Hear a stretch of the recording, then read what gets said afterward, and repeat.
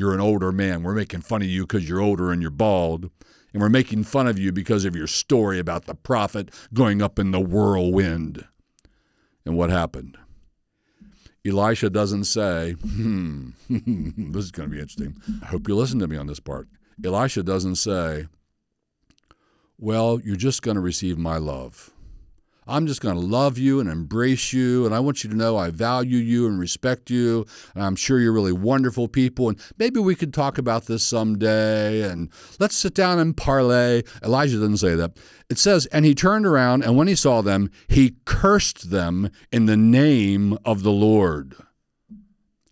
We got to talk about that because some people, some Christians, a lot of Christians maybe in our era, never hear this, don't read their Bible, never run into this, or hundreds of other things that are like it. And they've got this image that the man of God is just always nice. On the word of God, I will build my house. I will build my house. Welcome, Grounded. I'm Steve Hartland, pastor at Cornerstone Community Church in Joppa, Maryland. Thanks for coming here today. And what's the topic? The topic is going to be, well, I hope you'll like this. I hope you'll give me a chance to get this topic going for you.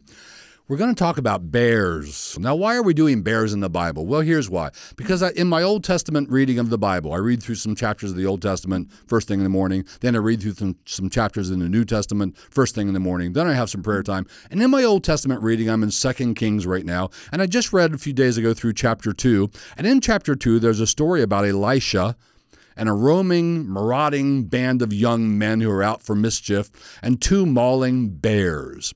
And that whole passage causes problems for some people, and the devil would love to use it to make you think, really?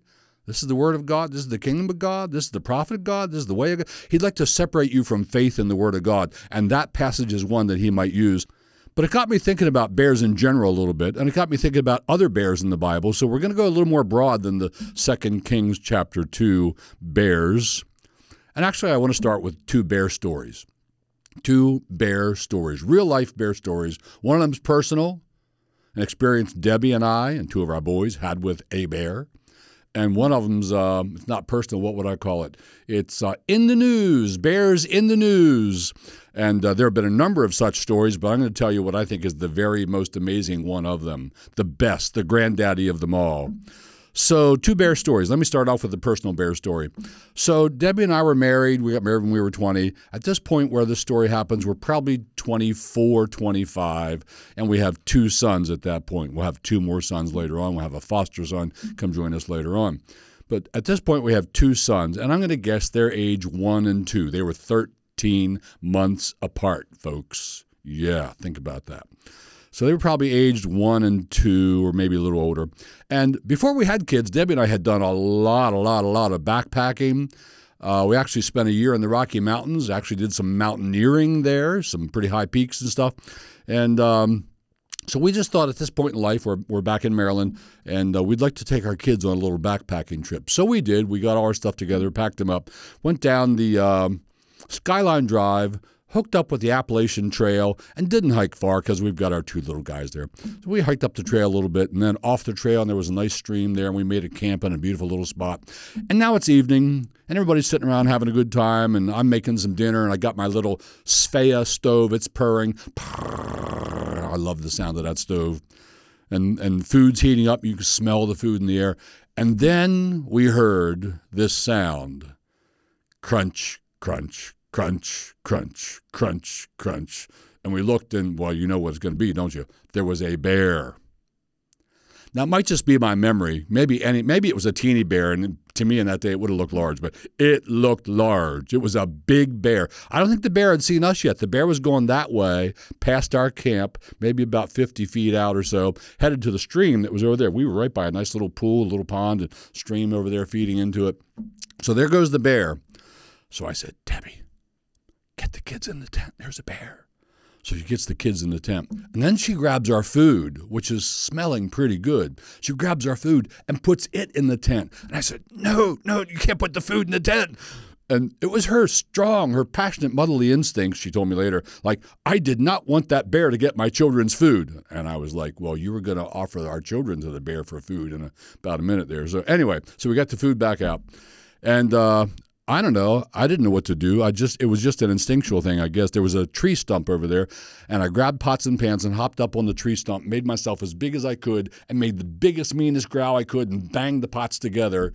And, well, I'm still here, right? I don't look all scratched up. The bear ran. That was some moment in our lives. Like, that could have turned out really differently. Thank the Lord that the bear ran.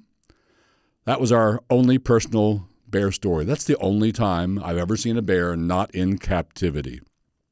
Here's another bear story. This is a true story. It was in the news. I had no intersection with it, but it's in the news. So down in the Great Smoky Mountains, you ever been there? I have not. I really want to go there.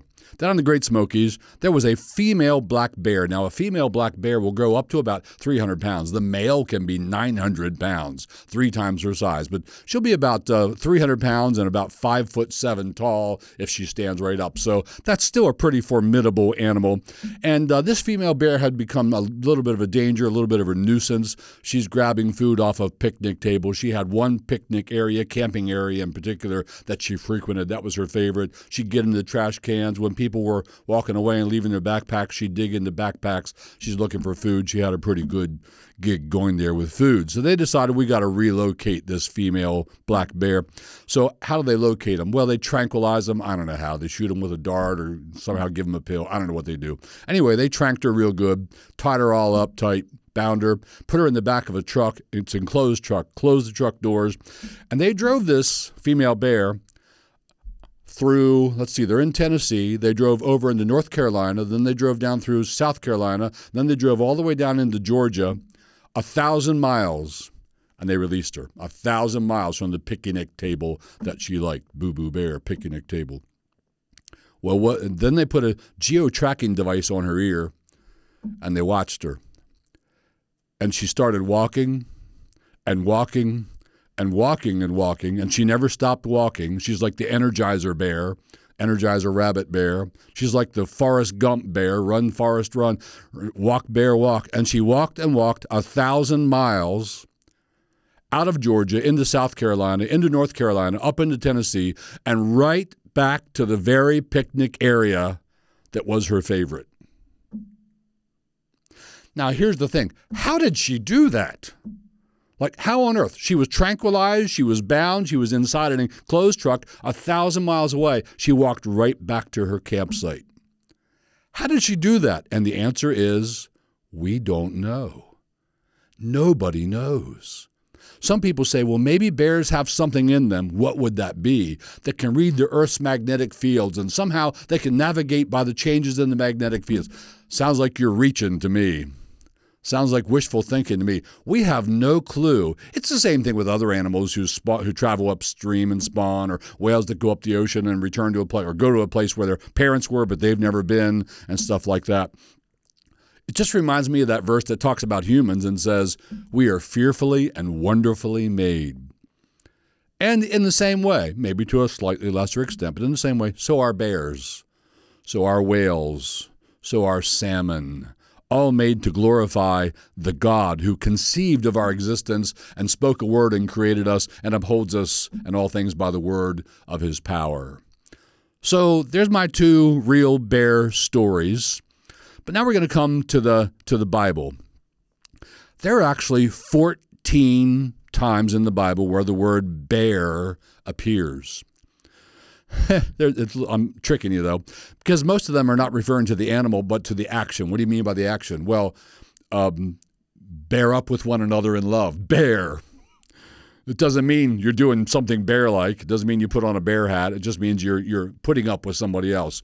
Or bear one another's burdens. Or you will bear much fruit. If you abide in Christ, you'll bear. So there are 14 times that the word bear is used. Most of them, the majority of them, are that kind of bear. They're the action. They're the verb. They're not the noun.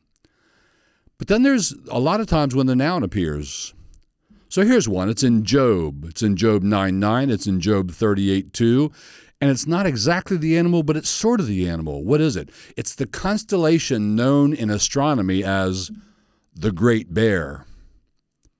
And so, the Bible says, Psalm 19, the heavens declare the glory of God, the firmament shows his handiwork. And isn't it amazing that God so put the stars? Was this intentional, or are we just using our imaginations? And one little group of stars over there looks like a bear. There's a bear in the sky, and I think that's pretty cool. But what about the real animal in the Bible? Are there any bears? Yes, there are. So here's where we're going to start. There are some bears in the life of David, and there are some fascinating and insight-giving things that happen here with David and bears. The first one is in 1 Samuel 17, verses 34 and 35 we're going to look at. And David, he's a young man. He's not a big warrior. He's not a large man. He's not a soldier. He's a kid. And nobody will fight Goliath. Everybody's trembling before Goliath. And David comes in and says, I will fight Goliath. And they're all like, you can't fight Goliath. You're a kid. You're not a soldier. You don't know what you're doing. You're just a boy. But here's what David said to Saul. But David said to Saul, quote, your servant has been keeping his father's sheep. When a lion or a bear came and carried off a sheep from the flock, I went after it, struck it, and rescued the sheep from its mouth. A lion, a bear, I struck it and rescued the sheep from its mouth. And when it turned on me, I seized it by its hair, struck it, and killed it. Whoa. Now, what David's really telling us there is he knows this, and everybody who's hearing the story knows this, and you should know this. David is saying, look, I don't get it. Nobody can kill a bear. Nobody can grab it by its fur and strike it and kill it. You can't do that with a bear. Bears are big and strong. You can't do that with a lion. They're the king of the jungle. No boy, no human can grab a bear by its mane and strike it and kill it. You'd be dead in an instant. He'd rip you to shreds. What David is saying is maybe like this. I'm paraphrasing. I'm making this up. Look, guys, I don't know what goes on here. Well, I do know what goes on. It must be God. Somehow I am supernaturally enabled to kill lions. He had to know it's God. It's supernatural. And somehow I have been supernaturally enabled to kill bears, barehanded, if you will. I can grab them by their mane, punch them in the face, and they're dead. I can hit them with my stick, and they're dead. It's supernatural. God enables me to kill large and fierce foes. Let me have a shot at Goliath. There's a little more. 1 Samuel 17:36. It reads, your servant, that's David referring to himself, your servant has killed both the lion and the bear.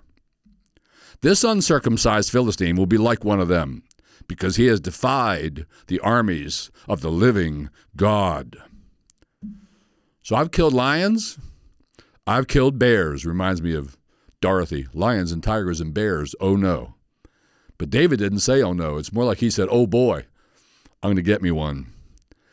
And now David even gives hints about what he believed, how come he was able to do that. 1 Samuel 17:37. He explains it in this way. It's the Lord. The Lord. It's not me, it's the Lord. The Lord who rescued me from the paw of the lion and the paw of the bear will rescue me from the hand of this Philistine. So Saul, he understood. All right, man, God's with this boy. Saul said to David, go, and the Lord be with you.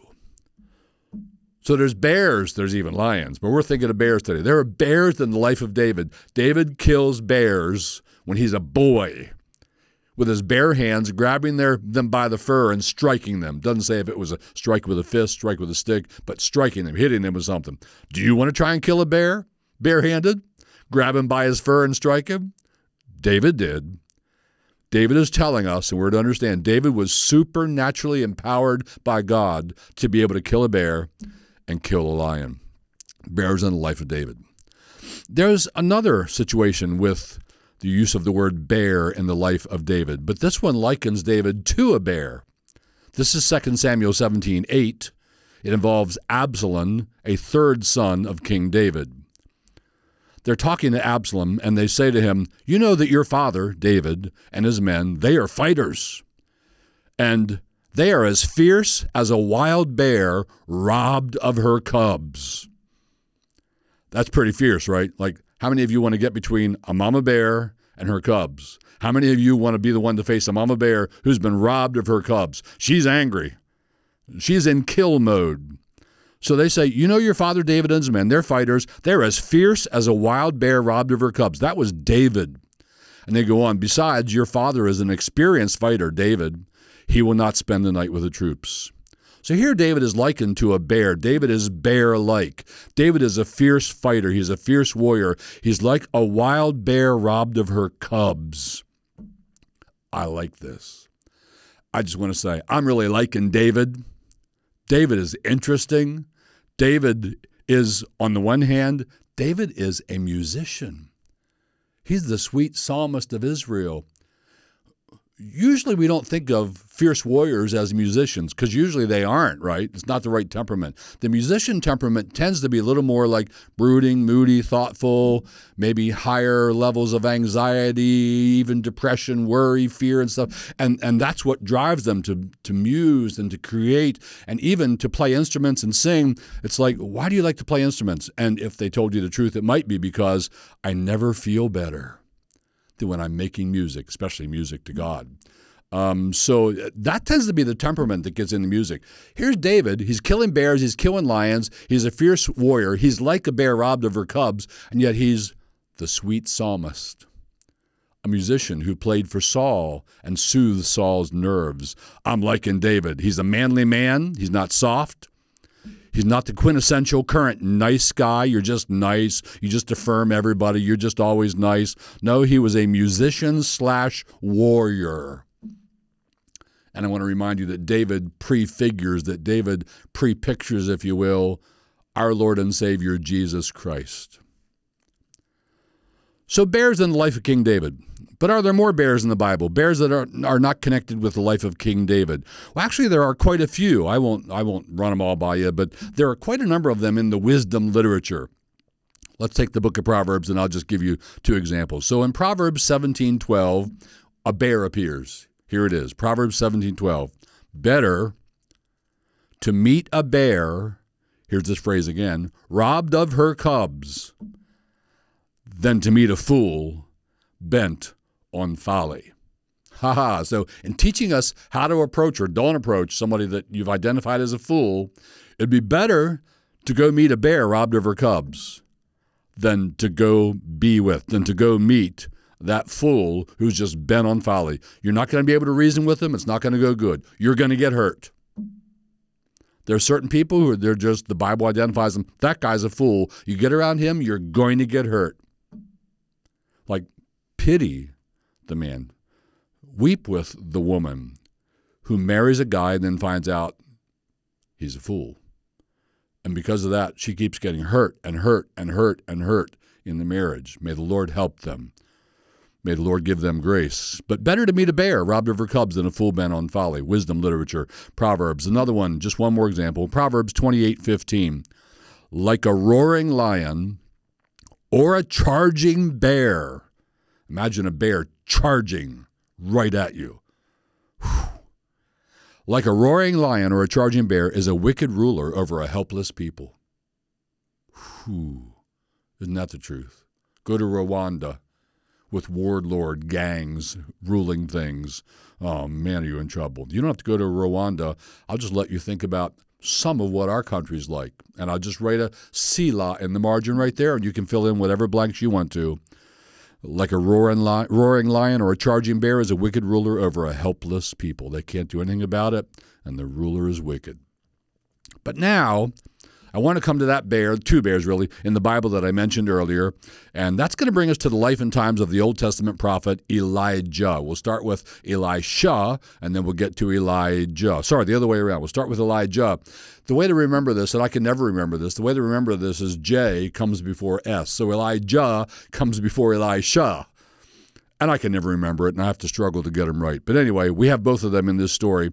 And Elijah was a man of God and was supernaturally, miraculously taken up. He was taken up by God. 2 Kings 2 and verse 1. Now, when the Lord was about to take Elijah up to heaven by a whirlwind. So, wow. It sounds like he's not going to die. He's not going to pass go. He's not going to collect $200. The Lord's just going to blow him right up into heaven. I don't know how that's going to work. Is the Lord going to change him on the way up? Is he going to die on the way up, drop his body, and just be there in spirit and in presence of the Lord, waiting for the resurrection at the last day? None of those details are explained. But the Lord was about to take Elijah up to heaven by a whirlwind. And he does, 2 Kings 2:11. And as they, Elijah and Elisha, still went on and talked, behold, chariots of fire. Just try to picture that. There they are, and all of a sudden you're seeing chariots that are made of fire. These are coming from the heavens. These are showing up. These are materializing in time and space, and they're from God. Chariots of fire, and by the way, that's where we get the name of the famous story about the runner Eric Liddell. And it says, and Elijah went up by a whirlwind into heaven. So a whirlwind, I guess, is like a tornado. So it just took him right up. And Elijah's gone. So picture that. That's what they saw. All right, where do the bears come in? Well, let's go on. So now we have Elisha, who has a double portion of Elijah's spirit. And Elisha went up from there to Bethel. This is verse 25. Went up from there to Bethel. Now, what do we know about Bethel? Bethel was the capital of godless, idol-worshiping rebellion in Israel. It's like if you want to be really, really bad, if you really want to be anti-God, if you want to be anti-Bible, if you want to be anti-biblical living and morality, if you want to love idols and serve idols and worship idols, you went to Bethel. And Elisha went up to Bethel. So what kind of people do you think he's going to meet in a place like Bethel? And while he was going up on the way, some youths, some translations say some young boys. I think the Hebrew word can allow that, but it's hard to imagine when we hear what happens that they were young boys. I'm going to think, and most other people I've read think, they were probably teenagers. So some youths, we'll find out how many in a moment, some youths came out of the city. They came out of Bethel. And they jeered at him. They're mocking him. They're making fun of him. They're jeering at him. They know he's a prophet. They know he's the man of God. And they came out to find him and to mock him and to jeer at him. And here's what they say: go up, you bald head. Go up, you bald head. Now, what's the go up part? They're saying, yeah, we heard the story. They probably didn't believe it. We heard the story about your predecessor. Supposedly, God just took him up in a whirlwind. Ha, ha, ha. Very funny. Nobody can do that. So if you really think he went out, let's see you do it. Go up. Mocking him. Go up, you bald head. And we don't know what the bald head part means, except probably he was bald.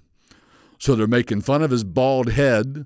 Maybe you're an older man. We're making fun of you because you're older and you're bald. And we're making fun of you because of your story about the prophet going up in the whirlwind. And what happened? Elisha doesn't say, this is going to be interesting. I hope you listen to me on this part. Elisha doesn't say, well, you're just going to receive my love. I'm just going to love you and embrace you, and I want you to know I value you and respect you, and I'm sure you're really wonderful people, and maybe we could talk about this someday, and let's sit down and parlay. Elijah doesn't say that. It says, and he turned around, and when he saw them, he cursed them in the name of the Lord. We got to talk about that because some people, some Christians, a lot of Christians maybe in our era, never hear this, don't read their Bible, never run into this, or hundreds of other things that are like it. And they've got this image that the man of God is just always nice. It's Vodi Bakum's 11th commandment, which is, thou shalt be nice. And we're always just nice and sweet, and it's all lovey-dovey. Not this man of God. He turned around, and when he saw them, he cursed them in the name of the Lord. And immediately, guess what happens? And 2 she-bears came out of the woods and tore. That's what the ESV has. The NIV has mauled. The New King James Version has mauled. The New American Standard Version has tore up. 2 she-bears, he cursed them, and 2 she-bears came out of the woods and tore up 42 of the boys. So if you were picturing like 3 or 4 boys, no, you're wrong. 42 of them are a group of the boys. So the group is larger than 42. So there were what? We don't know what. So I'll just put out a guess. Let's say there were 50. That sounds conservative, just a little more than 42. What are 42 boys from Bethel doing out wandering around?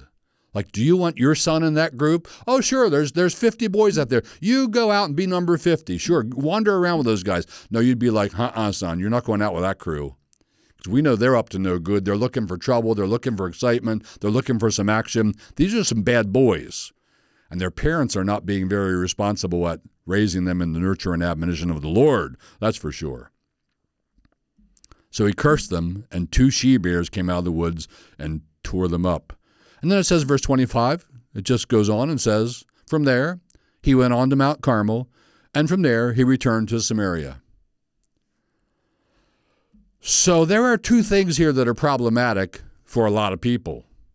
And I want to help you with the problematic part. One thing is that the man of God, and he was a man of God, he had a double portion of the Spirit of God that Elijah had. He was a man of God, and he cursed them for, you might say, for a little mocking. They're just kids. They're just mocking. Just go over there and be loving. No, Elijah actually cursed them in the name of God. I'm not suggesting you should do that. This is a different time, a different era, surely. But Elijah cursed them for a little mocking. And you want to say, wow, isn't that a little over the top? Why is a man of God cursing these boys? And then furthermore, you want to say, and then God obviously responded to that curse. And in his providence and in his sovereignty over nature and his sovereignty over bears, he chose as his means of dealing with those boys 2 she-bears who came out and tore them up, mauled them. That was not a coincidence. Didn't just happen. Well, look at that. What a coincidence. At the moment when the prophet cursed them, these bears just happened to show up. No, we are clearly to understand this is God's response to the prophet's utterance of the curse. So the prophet, the man of God, curses these boys for mocking him and mocking Elijah and mocking Elisha, and God providentially sends these bears. Isn't that over the top? Maybe we should join the Andy Stanley camp and say, Christians, we need to get ourselves unhitched from the Old Testament. You know I'm being facetious. Please do not get yourself unhitched from the Old Testament. All Scripture is given by inspiration of God and is profitable for doctrine, for reproof, for correction, for instruction in righteousness, that the man of God may be perfect, thoroughly furnished unto every good deed. Please remain absolutely hitched to your Old Testament. It is the Word of God written. Well, then how do you explain this whole thing? How do you explain it?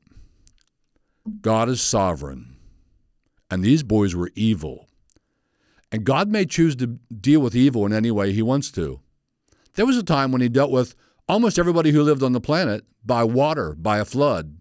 And he wiped out everyone on the planet because all of their thoughts were only evil continually. All the thoughts and intentions of their hearts were only evil continually. Should we complain to God? God, you're wrong for doing that. These were nice people.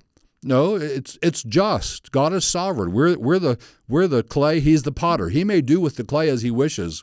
It's up to God to determine the boundaries of our habitation. It's up to God. It's up to God to determine. He does determine when and where you'll be born, how long you'll live, when and where you'll die, how you'll die. It's up to God. Those things are in God's hands. And he doesn't owe any one of us another moment of life. And he can choose whatever means he wants to end our life and to require us in his presence up there in the heavenlies anytime he wants to, any way he wants to. And so this notion of, the alternate notion that people have seems to be this notion that, well, God owes us all these good things and he's supposed to be good to us, and it wouldn't be good to us if he's sending bears. No, God is sovereign, and it is a fearful thing to fall into the hands of the living God. And these boys, in mocking the man of God, you understand they are being anti-God.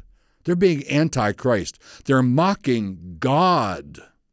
They're mocking the Father seated on the throne in heaven, Who took his prophet up in a whirlwind? Who empowered this next prophet to come and speak in his name? They're mocking the prophets. They're mocking God. They're mocking what God did. And this is in Israel. And God says, well, that's the end of your days. Or at least you're going to be very scratched up. So you don't want to get yourself too tinged with the modern sensibilities of God is just nice to everyone. He's just this big ball, this big innocuous glob of love, jellyfish-like floating around. And every time you bump into him, it's just love. Well, God is love. But our God is also a consuming fire. And again, it is a fearful thing to fall into his hands. So 2 bears in the life of Elisha. That's the one I really wanted to talk about. Are there any more bears in the Bible? There are more, but I'm only going to mention one more. This one's in the book of Isaiah, chapter 11 and verse 7. Now, depending on how you're interpreting this, here's how I interpret this. We are looking forward to the new heavens and the new earth in which righteousness dwells. And Isaiah 11:7 describes that place and that time in this way. Here's the peace of that time. The cow will feed with the bear.